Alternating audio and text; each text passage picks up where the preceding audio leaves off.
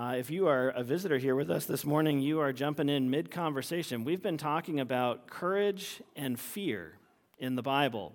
And so far in this series, we have talked about the command to fear not, the most common command in the Bible. We've talked about the fear of man. We've talked about the fear of the unknown. We've talked about the fear of death. And we've talked about the fear of need. And these things are things that just we will all experience. We're all very prone to fear because we're not like God. In the Garden of Eden, when Adam ate of the fruit, the sin that he committed, and we've pointed this out ad nauseum at this point. You guys have heard this a bunch. The sin that he committed was deciding it would be better to be a God than to continue trusting in God. And all of us in our fears are like sheep who wish we were like the shepherd. Rather than trusting in the shepherd, we wish we were shepherd-like. And so the point that we have rammed home time and time again over the course of this series is that although you lack God-like powers, you don't lack God. And whenever we're tempted to fear, we are presented with an opportunity to reject what Adam embraced. Instead of saying it would be better to be God-like than to continue trusting in God, when you experience a fear, whatever it is an opportunity to say, I will rest in the shepherd. I don't want to be shepherd-like. I'm so glad I will celebrate the promises that have been made to me by my shepherd God and to rest in those, to believe them. And that's really, I think, the struggle when we come to fear. Now, this morning, I am talking to a group of people who are discerning, who watch the news, who are part of the culture, and I'm going to speak something that is a wild understatement. The trajectory of this thing is not good. Do you feel it? As you're out navigating the culture, would anybody... Don't raise your hand. Talk to me privately afterwards. It would ruin the sermon. I'd be interested, though, if anybody feels optimistic about the trajectory of things spiritually among the people that we're living in. I would love to hear your perspective if you feel that way. I don't feel that way. And oftentimes, as I look around at the culture, the greatest thing that I feel as far as fear is I have 6 children. And I just feel tempted. I'm tempted to feel some fear about the culture.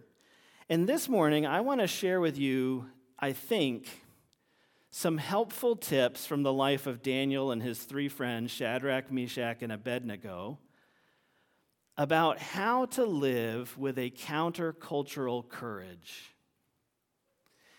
And I think one of the reasons why I'm so excited to have this conversation this morning is because there's an old Chinese proverb, the best time to plant a tree is 20 years ago.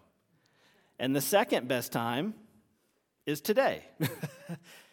And my personal conviction is that we are coming to a place where the best time to have begun certain strategies for living the Christian life with a countercultural courage, to build those practices and disciplines into our life, maybe I'm talking to you 20 years before you need them. That's possible. And I want you to entertain the possibility with me as we enter God's Word this morning that God is drawing us into a conversation in time for a season that will be needed.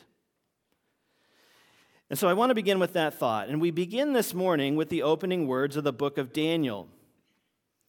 In the 3rd year of the reign of Jehoiakim, king of Judah, Nebuchadnezzar, king of Babylon, came to Jerusalem and besieged it. And the Lord gave Jehoiakim, king of Judah, into his hand with some of the vessels of the house of God. And he brought them to the land of Shinar, to the house of his God, and placed the vessels in the treasury of his God. Then the king commanded Ashpenaz, his chief eunuch, to bring some of the people of Israel, both of the royal family and of the nobility, youths without blemish, of good appearance and skillful in all wisdom, endowed with knowledge, understanding, learning, and competent to stand in the king's palace, and to teach them the literature and language of the Chaldeans. The king assigned them a daily portion of the food that the king ate and of the wine that he drank. They were to be educated for 3 years, and at the end of that time they were to stand before the king. Among these were Daniel, Hananiah, Mishael, and Azariah of the tribe of Judah. And the chief of the eunuchs gave them names. Daniel he called Belteshazzar. Hananiah he called Shadrach. Mishael he called Meshach. And Azariah he called Abednego. We'll stop right there for just a second. We're not going to be studying the life of Daniel and his 3 friends in a verse-by-verse, chapter-by-chapter kind of way. But if you're not familiar with their story, it's a great read. The first 6 chapters of the book of Daniel is really, in addition to being very significant spiritually and meaningful and helpful to us, it's also just a great read. So if you're not familiar with that story, I encourage you to read that. It's in the Old Testament book of Daniel, the first 6 chapters. We're going to be kind of jumping around, but that's the opening words of the book. And it's written there, again, I do this quite often, but I just find we have to peel back the dry, dusty layers of these historical facts and look at this in terms of the raw human emotion. The nation is overthrown. The social fabric is done away with, not just changing underneath their feet, but a completely new order comes in overnight. Children are ripped away from their parents, taken off to re-education camps, essentially. If I think about my kids, I have worries about the public school system. But if my kids were forcibly removed from my home, taken to another country, and there they were subjected to a long 3-year assault on their consciences, I don't know if I could survive it. It just is terrible to think about. What is being described in these few short, terse sentences is a whole world of raw human emotion, pain, deep concern. How many prayers were thrown up in the midst of this chaos and disorder? It's a frightening time. And these 4 young men who were taken away are 4 of many. These were not the only 4. There were a great many young people who were taken away. This was a practice in the ancient world. They would remove the children of the upper class with the idea that it would leave the people easier to subjugate. They would be left without leadership. They would be left without people to rally around. Let's do a big brain drain and take away the families and things that the people are habituated to looking toward for leadership. So it's a really pragmatic decision Nebuchadnezzar is doing. He's kneecapping the people in terms of their ability to rally around people or families to kind of rebuild their society. He wants them to become assimilated and think of themselves as his subjects, and so he does this thing where he removes all these people and takes them back to Babylon. So there they are taken away into exile along with many others, and these 4 men are then subjected to a sustained assault on their consciences. I don't think that's too melodramatic a way of putting it.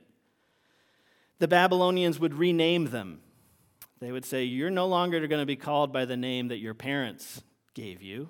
That's no longer your identity. It is as if Nebuchadnezzar is saying, you're my property now. I own you. I will name you what I choose.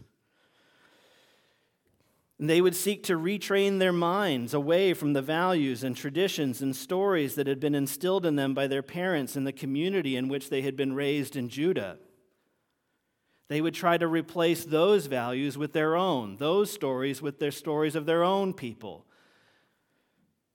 These 4 men would go down in history as remaining faithful to their God while living and working in the midst of a culture that was openly antagonistic to their values and beliefs. This is a story of extraordinary countercultural courage. And so I want to give you 3 things that I see in the life of Daniel and his friends. 3 things that are, I think, helpful strategies for us to consider and build into our own lives in the midst of a culture that is I think, frighteningly similar. I hope that's not too melodramatic.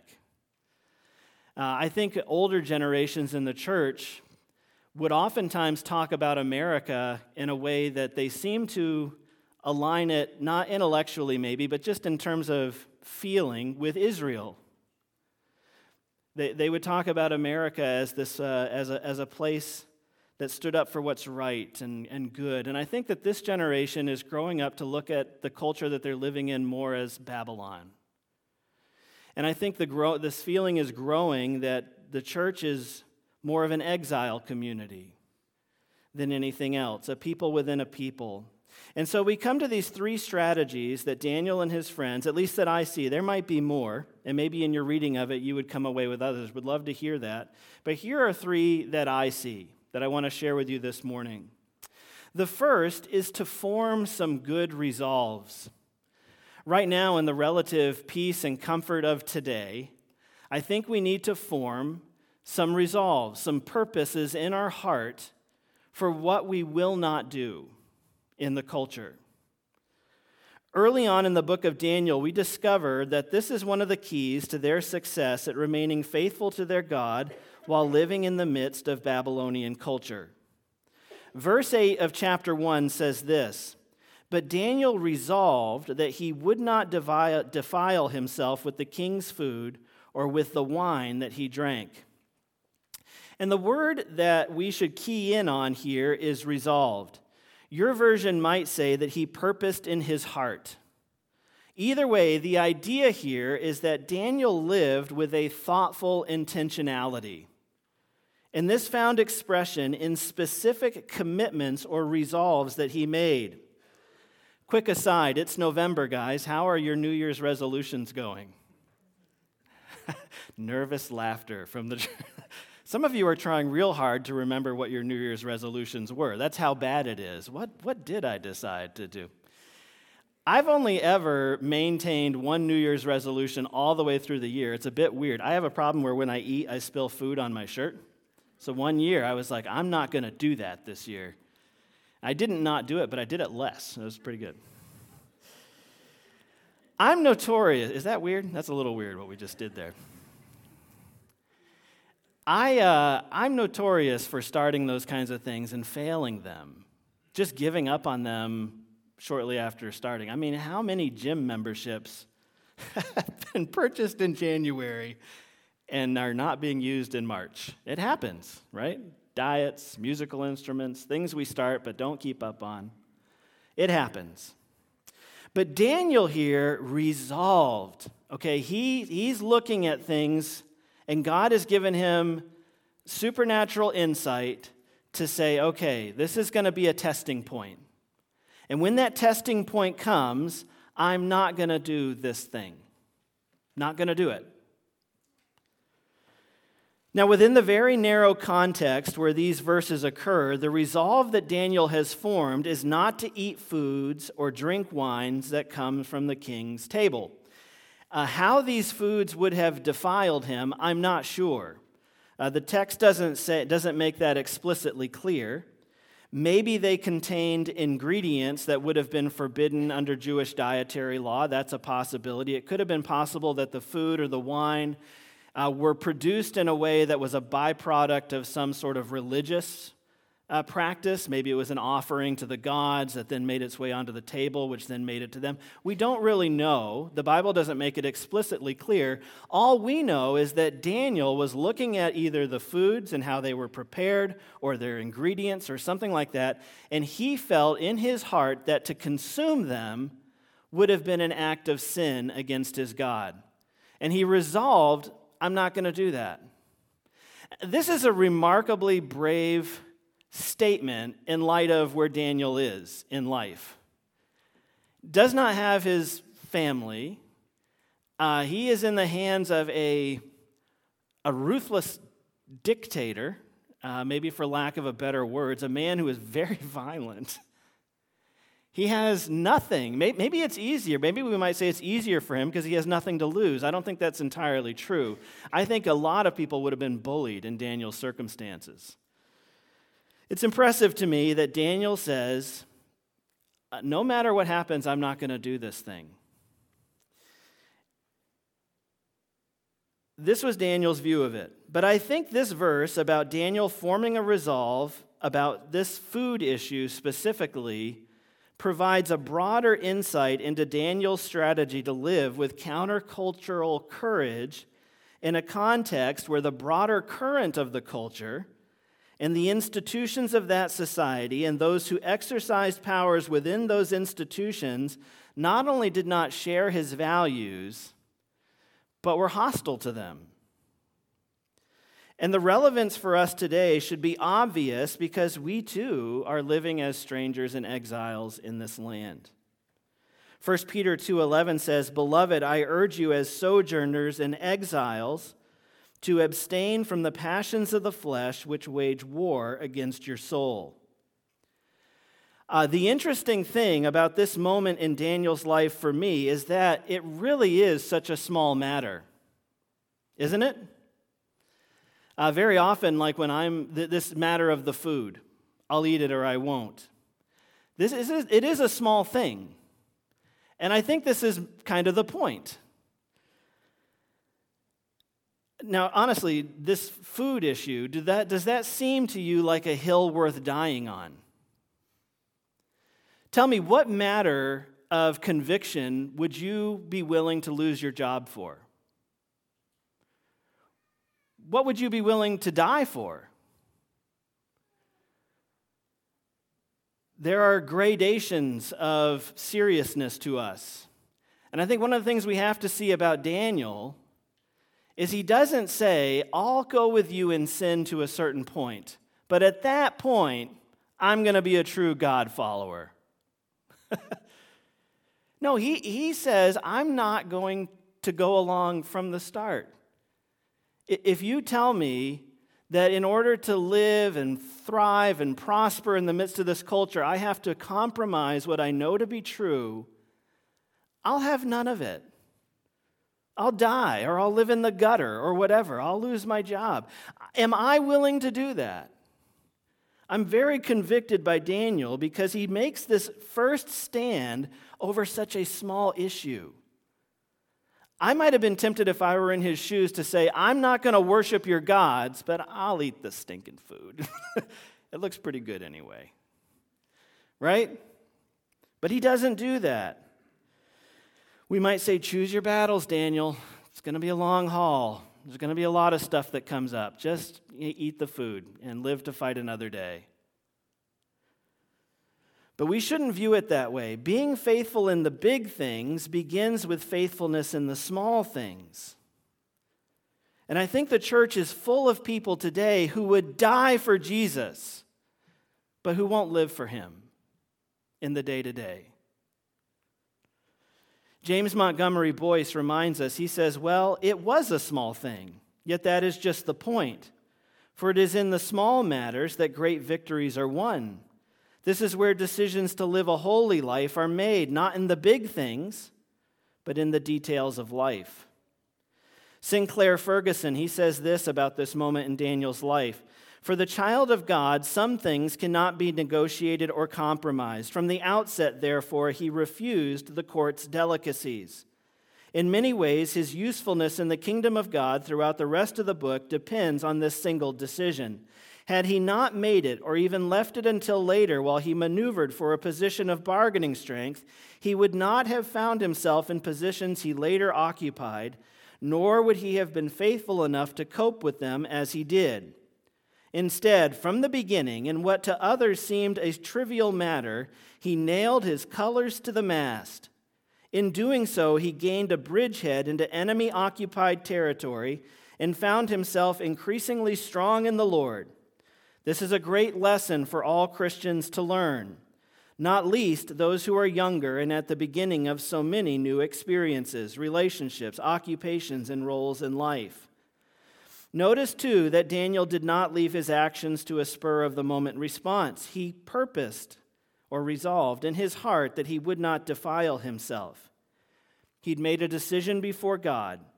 He'd found one of the great biblical secrets of spiritual success that was better known to our forefathers than it is to us.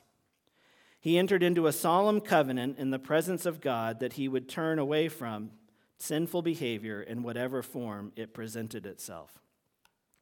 Kind of a lengthy quote there from Sinclair Ferguson, but it gets right to the heart of the issue, what we're talking about here. So that's the first thing I think we should see here, is that Daniel was the sort of guy who formed resolves. God gave him insight into what was coming, and he thought in advance about how he was going to respond and what he was willing to suffer for taking that stand. And I think these are similar days for us.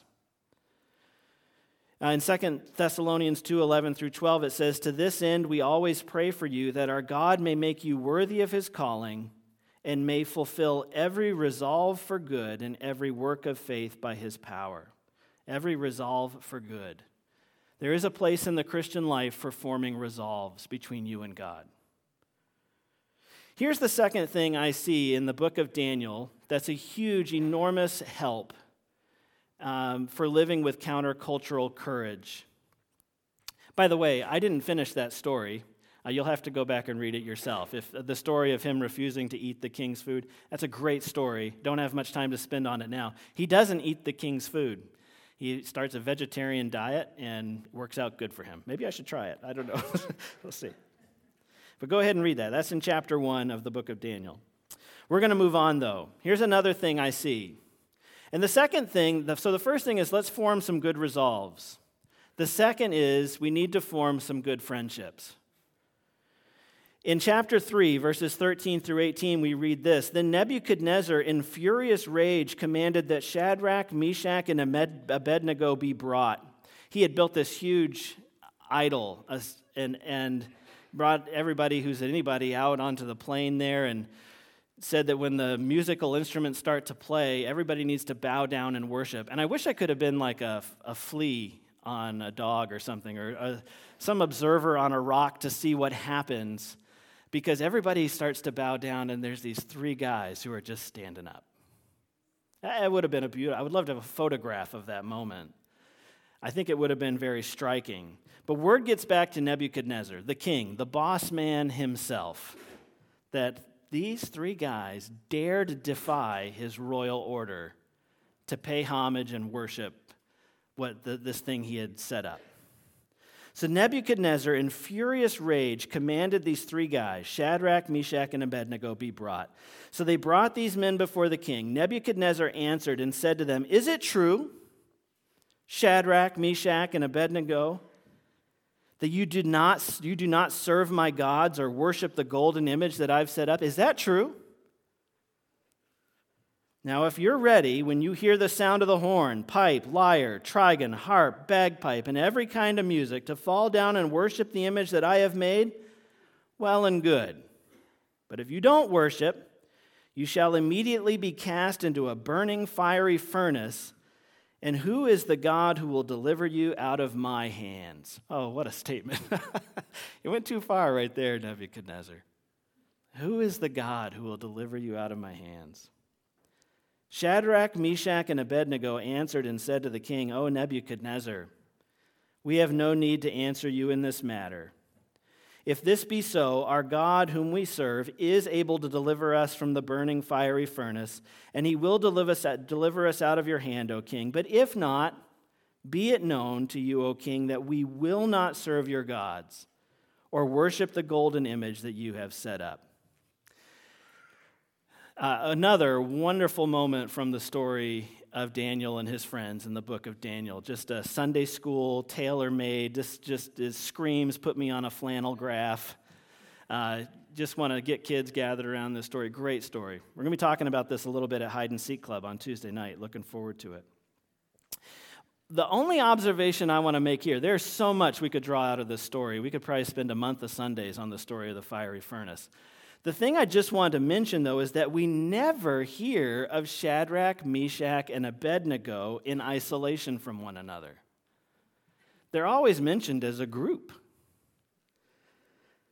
They were friends. Now, we just spent a fair number of Sundays toward the end of the summer on our One Another series.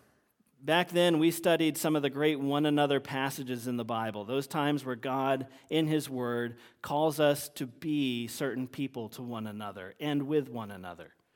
And in the midst of that conversation, I don't know about you, but God just really filled my heart with this beautiful vision of what church could be, should be, and maybe that I've tasted of in some small way, but I want more. And I think I don't want to belabor the point too much this morning because we've already spent so much in recent Sundays talking about being one another people. But I think we need to stop and see the necessity of having Shadrachs, Meshachs, and Abednegos in our lives ourselves. Back then, we saw that necessity. It's a very important means of grace to us by our God to help us persevere in the faith in the midst of this fallen world. On one of those Sundays back then, we talked about having fellowship with one another. The Greek word most commonly translated as fellowship is koinonia. And down through the years here, we've talked a lot about koinonia here at State Road. This is the Greek word for fellowship. Back in 2018, I shared with you a quote from David Mathis, and I want to share it again this morning because I think it has bearing on this idea of holding on to a countercultural courage. I think what we need in the face of a hostile culture is to find another culture. Not for the purpose of escapism or retreating away into it, but we need a group to which we are accountable. You see, I don't want us to become people who just say, I don't care what people think. No, we shouldn't be hard-hearted like that. I care what God thinks. I care what people who have a Bible-shaped conscience think. I should care. You're designed in a way to be part of a group and to be held accountable by it. This is something, but it becomes perverted and twisted when we take that away from the church and we put that kind of weight and concern on the culture to shape us. But we do need another culture to go to be accountable to encourage us and help shape us. Remember that Jesus, when He sent out the disciples, He sent them out in groups of 2. It wasn't good for them to go by themselves. They needed somebody else. And so, no, I don't want to advocate the church as a place to escape or retreat away from the culture, but it's a place to be necessarily equipped and built up to go back out. No ship is designed to stay in harbor all of its days. The harbor is a place where it goes to be repaired, to be loaded up with good things, but of course it's there to venture out again. And that's how it is with the church. We need a culture to turn to for our work out in that culture as well. David Mathis points out that J.R. Tolkien, who introduced the world to hobbits and Middle-earth, called the group of 9 companions whose mission it was to help Frodo along the way to help destroy... Is anybody here not familiar with the Lords of the Ring? If so, this just took a weird, nerdy turn, this sermon. You guys are like, Frodo, where is that in the Bible? The Book of Mordor. No. There's this book called The Hobbit, if you're not familiar with it. J.R.R. Tolkien wrote a classic, at least I think it's classic. And in that book, there's the Fellowship of the Ring. Frodo has to go and cast this ring into the volcano of Mordor, and he has these 9 companions who come along him to help him in this journey to cast the ring into Mordor. Some of you are like, I can't think with all this nerd noise. No, But that picture of fellowship that exists in the Fellowship of the Ring seems closest, and Mathis points this out, to what the biblical writers meant when they spoke of koinonia, fellowship. And it reminds me quite honestly of our friends Shadrach, Meshach, and Abednego.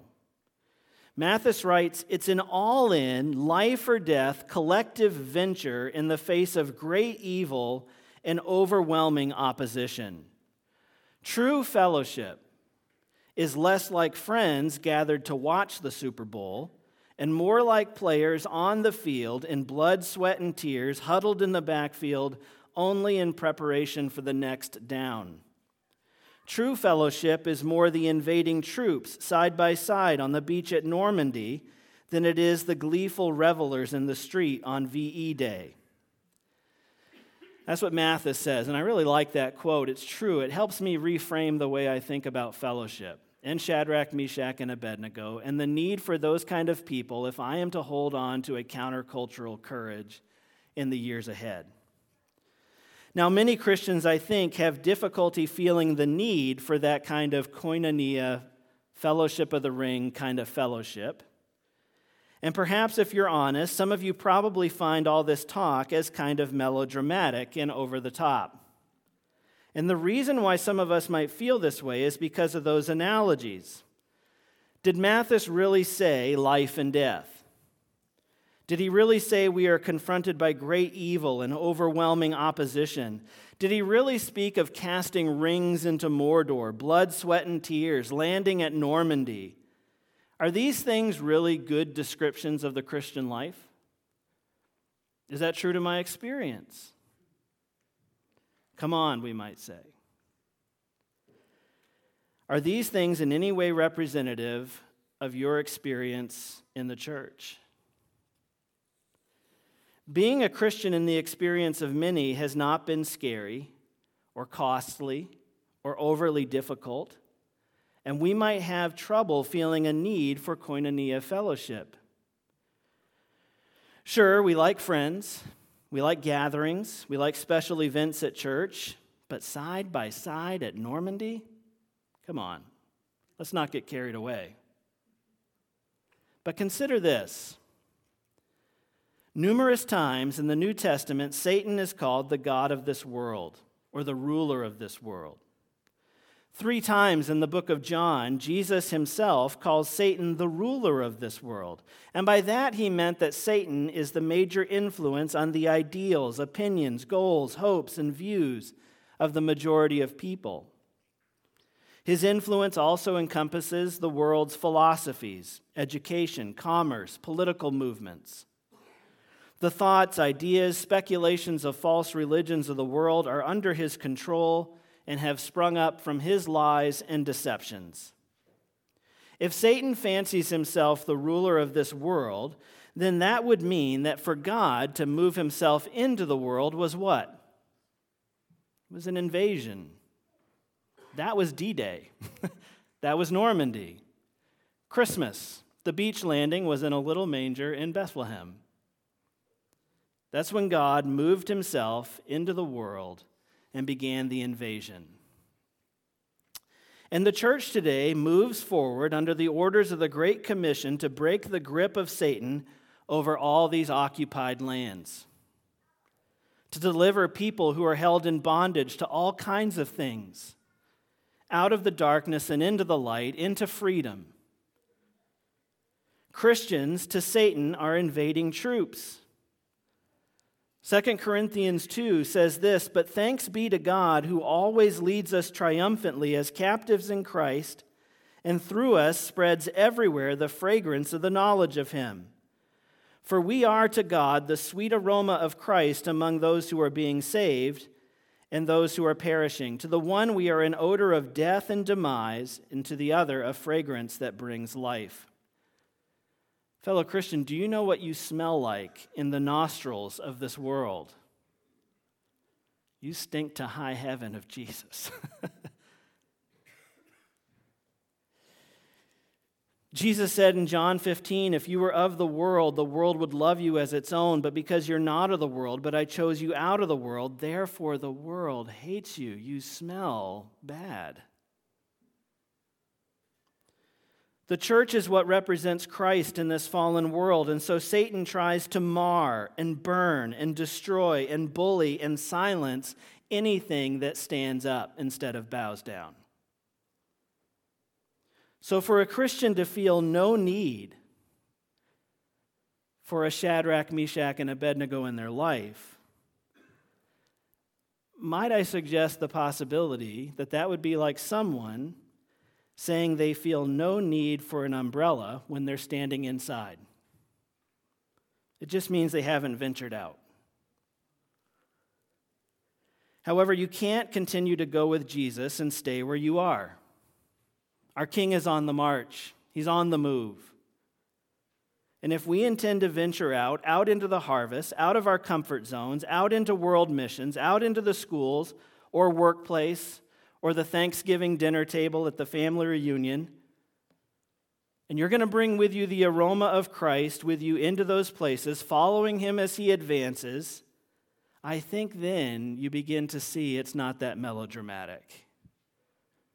We need Shadrachs, Meshachs, and Abednegos in our lives. Hebrews 10:24 through 25, a passage we studied back during the One Another series, said, "And let us consider how to stir up one another to love and good works, not neglecting to meet together, as is the habit of some, but encouraging one another, and all the more as you see the day drawing near." We need one another. So yes, let's form some good resolves. And yes, let's form some good friendships. And by that I mean men and women who will encourage us toward what's closest to God's heart, who will hold us accountable when we begin to waver in the face of opposition and temptation. Do you have those people in your life who know you well enough to speak up? I think we see that Shadrach, Meshach, and Abednego were melded together into a forward unit in this hostile place. And they helped one another. They're always together. And when one didn't bow down, the other ones were like, "We're going to stand with you." And I need that. You need that. We all need that. We need another culture to form us as we venture out into this culture with the good news. One last thing that we need to form that we see in the book of Daniel. By the way, you can read the rest of that story too. Great story. Daniel 3 is where you find that.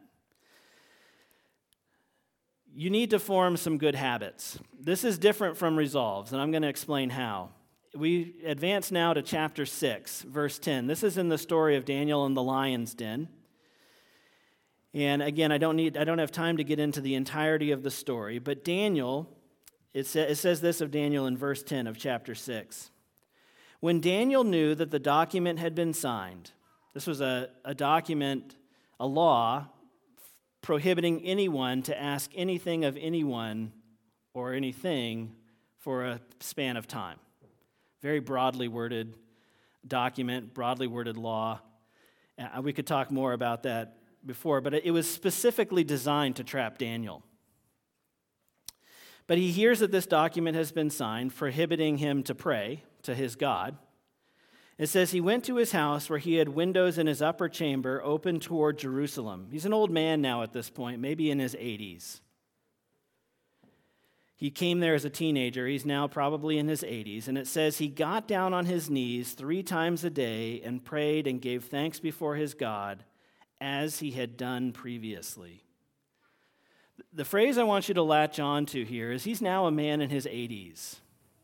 And when it says as he had done previously, this is describing a habit in his life that was observable. His enemies knew that he had this habit, always had, of praying 3 times a day. And this was a habit that he had. This is different from a resolve in that he's building into his life certain spiritual disciplines, habits. Maybe there's some overlap with the idea of a resolve, but this is a distinct conversation that we're having. In addition to purposing in your heart that I'm not going to go along with this wicked thing that the society is going to pressure me to do, I am going to go along with God in building certain disciplines, repetitions in my life that will help me maintain. By the way, here, there is a 2-pronged assault that we see in the book of Daniel. In the story of Shadrach, Meshach, and Abednego, we see them being punished for refusing to do a wicked thing. And here in Daniel's story, Daniel in the lion's den, he is now being persecuted and punished for doing a righteous thing. And this is the twin-pronged assault of the culture on people of conscience. 1, you must do the wicked thing. You must speak the wicked lie as though it were truth. You must do what we say you should do. You must pay homage. You must bow down. and cut out the whole other stuff. This is the twin-pronged assault. Daniel is being persecuted for doing a righteous thing. Shadrach, Meshach, and Abednego are punished for not doing a wicked thing. Something that's interesting to me is that throughout the story of Daniel, his exceptional qualities were linked in the minds of both the king and his enemies to his unique relationship with his God. In verse 5, the other officials who hated him, and they did hate him, by the way. First of all, this law was designed just to trap him, and what was the punishment? Take a man in his 80s and throw him into a ditch filled with lions. His enemies wrote that punishment. That's just pure hatred. If you just want the man removed, you would say, if anybody breaks this law, they have to be banished from the realm. They can't hold public office, whatever. But no, they said, if anybody breaks this law, you got to be thrown into a pit filled with lions. This is pure hatred. Why did they hate him? I think for the same reason that Cain hated Abel, because his deeds were righteous. Daniel was like a living accusation. He made them uncomfortable.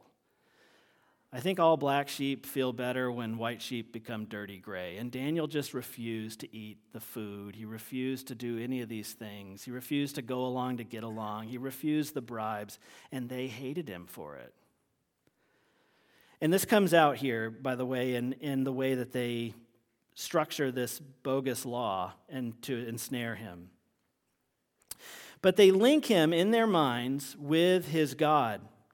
In verse 5, the other officials reasoned, we shall not find any ground for complaint against this Daniel unless we find it in connection with the law of his God.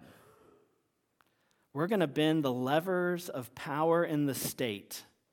We're going to create laws that bring this God follower into opposition with followers of Nebuchadnezzar. This is a well-worn strategy of the enemy. Do you see it even now growing in our own culture? Can you imagine a day where the laws of our God, following that, will be brought into opposition with the laws of the state? It does not take much imagination in the America of 2022. This is what Daniel is facing. We shall not find any ground for complaint against this Daniel unless we find it in connection with the law of his God.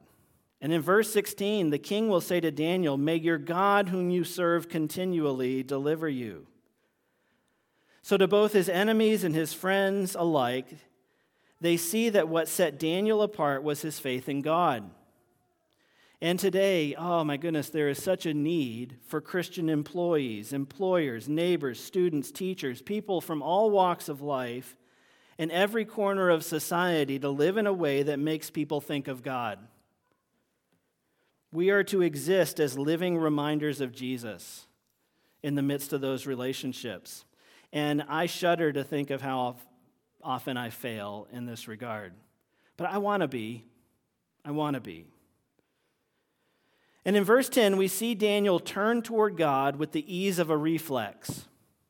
This turning towards God in prayer is a well-worn path in Daniel's inner world. And in this verse, we are allowed to see some amazing things about Daniel's inner world. For example, Daniel feared God, not man. Think about, again, it's a small thing, but all Daniel had to do to avoid punishment was close the curtain.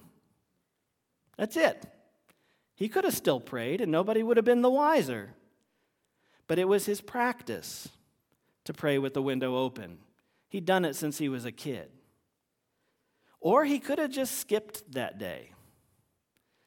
Again, is this really a hill worth dying on? It was a really uncomfortable conversation that the church had to have in the midst of COVID. Still, maybe too soon to even talk about. Still too raw a conversation for the church. But how important is this thing that we gather? And for what will we forsake it? We're still wrestling with that. It's a tough conversation. It's not easy. But it does bring it home, the kind of difficult questions that will arise in the life of the church. All Daniel had to do was close the curtain or go to a different room. But he refused to change practice because that would have shown greater deference to Nebuchadnezzar than to his God. This is a man who refused to eat the king's food when he was a teenager. And we still see the same man of purposeful resolve living out his life of faith in this moment. If we are every bit as careworn and greedy, as covetous and grasping, if we are every bit as dependent on the pleasures and fascinations of this passing world as the world is, won't people begin to question if the claims of Christianity are true?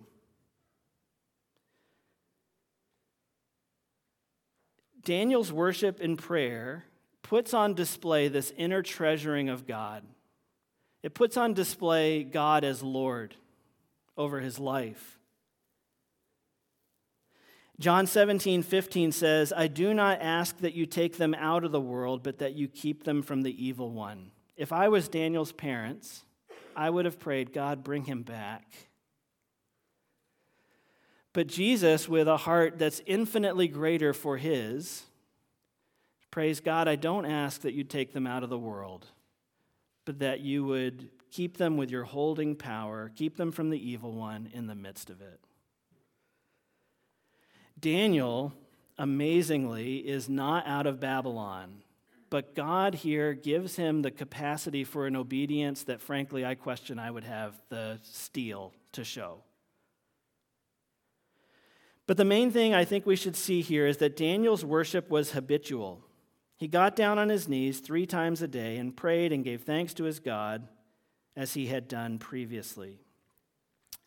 In 1 Corinthians 9, we read this, "Do you not know that in a race all the runners run, but only one gets the prize? Run in such a way as to get the prize. Everyone who competes in the games goes into strict training. They do it to get a crown that will not last, but we do it to get a crown that will last forever. Therefore, I do not run as a man running aimlessly. I do not fight as a man beating the air. No, I beat my body and make it my slave so that after preaching to others, I may not be disqualified for the prize." In this passage, Paul compares the Christian life to the disciplined life of an Olympic athlete. My favorite athlete growing up was Darrell Green. He was not an Olympian. He was a cornerback for the Washington Redskins, now the Washington Commanders. Well, he never played for the Commanders, but he was one of the fastest men in the NFL, and he was blindingly fast. There's a great scene, you can look it up on YouTube, where Tony Dorsett, then running back for the Dallas Cowboys, breaks off down the sidelines, and from the other side of the field, and about 20 yards back, he cuts diagonally across the field, catches up with Dorsett, and tackles him before the touchdown.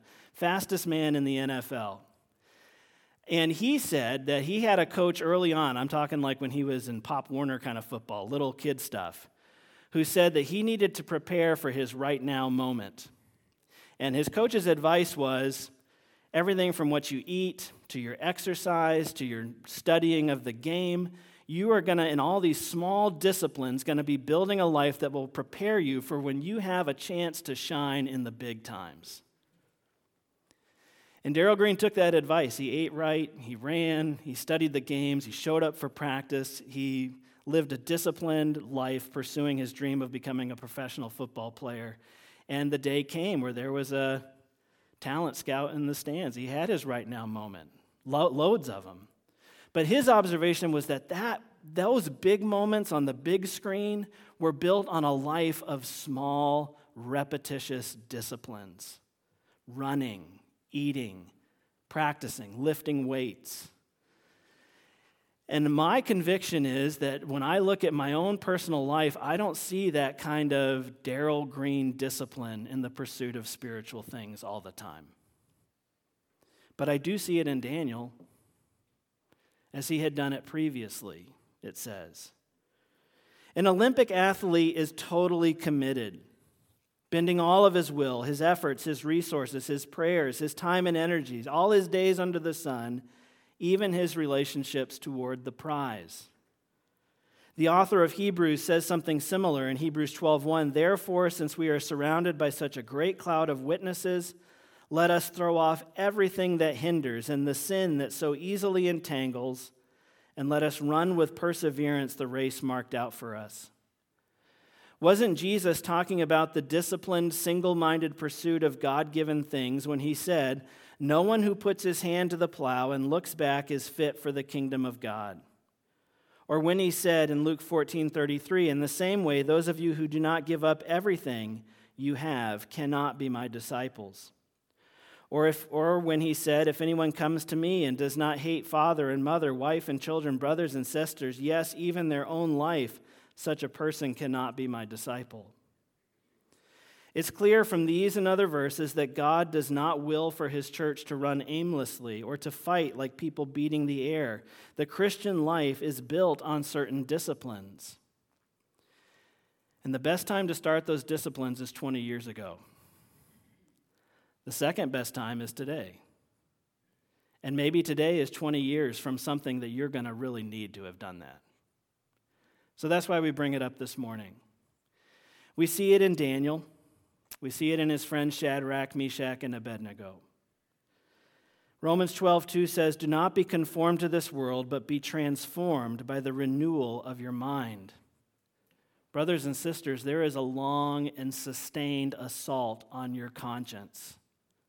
There is a deliberate attempt to retrain you away from biblical ways of thinking and doing. There are profound cultural pressures that even now are moving against your homes, your children, your own mind and your heart. And if we have any hope, I think, of being a Daniel or a Shadrach, Meshach, and Abednego's or raising those kinds of people, we should give some thought to forming some good resolves. Give some thought to what you're willing to suffer. Give some thought to forming good friendships. We all need them. We all need others to help us as we're stumbling our way home to God through all this wreckage that we're trying to navigate well. And we need to form some good habits, some disciplines upon which the Christian life is meant to be built. How is it going in terms of spending time in God's Word? How's your prayer life? How is small groups? These sorts of things are important for us as if we're going to be living with a countercultural courage in the days ahead. So those are the three things this morning. Form some good resolves. Form some good Christian friendships. Not at the expense of the world and your other friends, but you need that in order to go be a faithful witness to them. And form some good habits, some good disciplines in your life. Let's pray. Dear Heavenly Father, I thank you for the lives of these men, Daniel, Shadrach, Meshach, and Abednego. Father, I thank you for their example to us. I thank you, Lord, for their faithfulness in the small things. And Father, I pray that we would dare to be like them. God, we can feel, at least I think we can. I think I have a sense, Lord, that the trajectory of things here in the culture is not good. But Father, you are good and you're with us. And Father, this is just a more dramatic backdrop for your church to stand up. And so, Father, I pray that you would give us hearts of courage. Father, I pray that you would, through the Holy Spirit, give us insight into the resolves that we need to form, the things we need to purpose in our heart. Father, I pray that you would bring alongside each one traveling companions for this leg of the journey, who would help us to stand when we're tempted to kneel or bow down. Father, help us to be good friends to one another. And Father, I pray that you would grow us in these areas of spiritual disciplines, spending time in your word that we might be shaped by it, sanctified by it, spending time with you in prayer, seeking out, Lord, your people as a community, as a culture within this culture, and submitting ourselves in accountability to it. Father, I'm thankful for these lessons from the book of Daniel, and I pray that we would go out from here and live them. And I pray this, God, I pray as we do, God, that you would help us to be like a living reminder of Jesus in the midst of this culture, and that many who are far off would come into the kingdom of light and join us as your followers. Father, we love the world, those who are in it. We share your heart for the lost. We desire to represent you well. Help us to be more and more like Jesus in the midst of these days and this culture. In Jesus' name, amen. Please stand.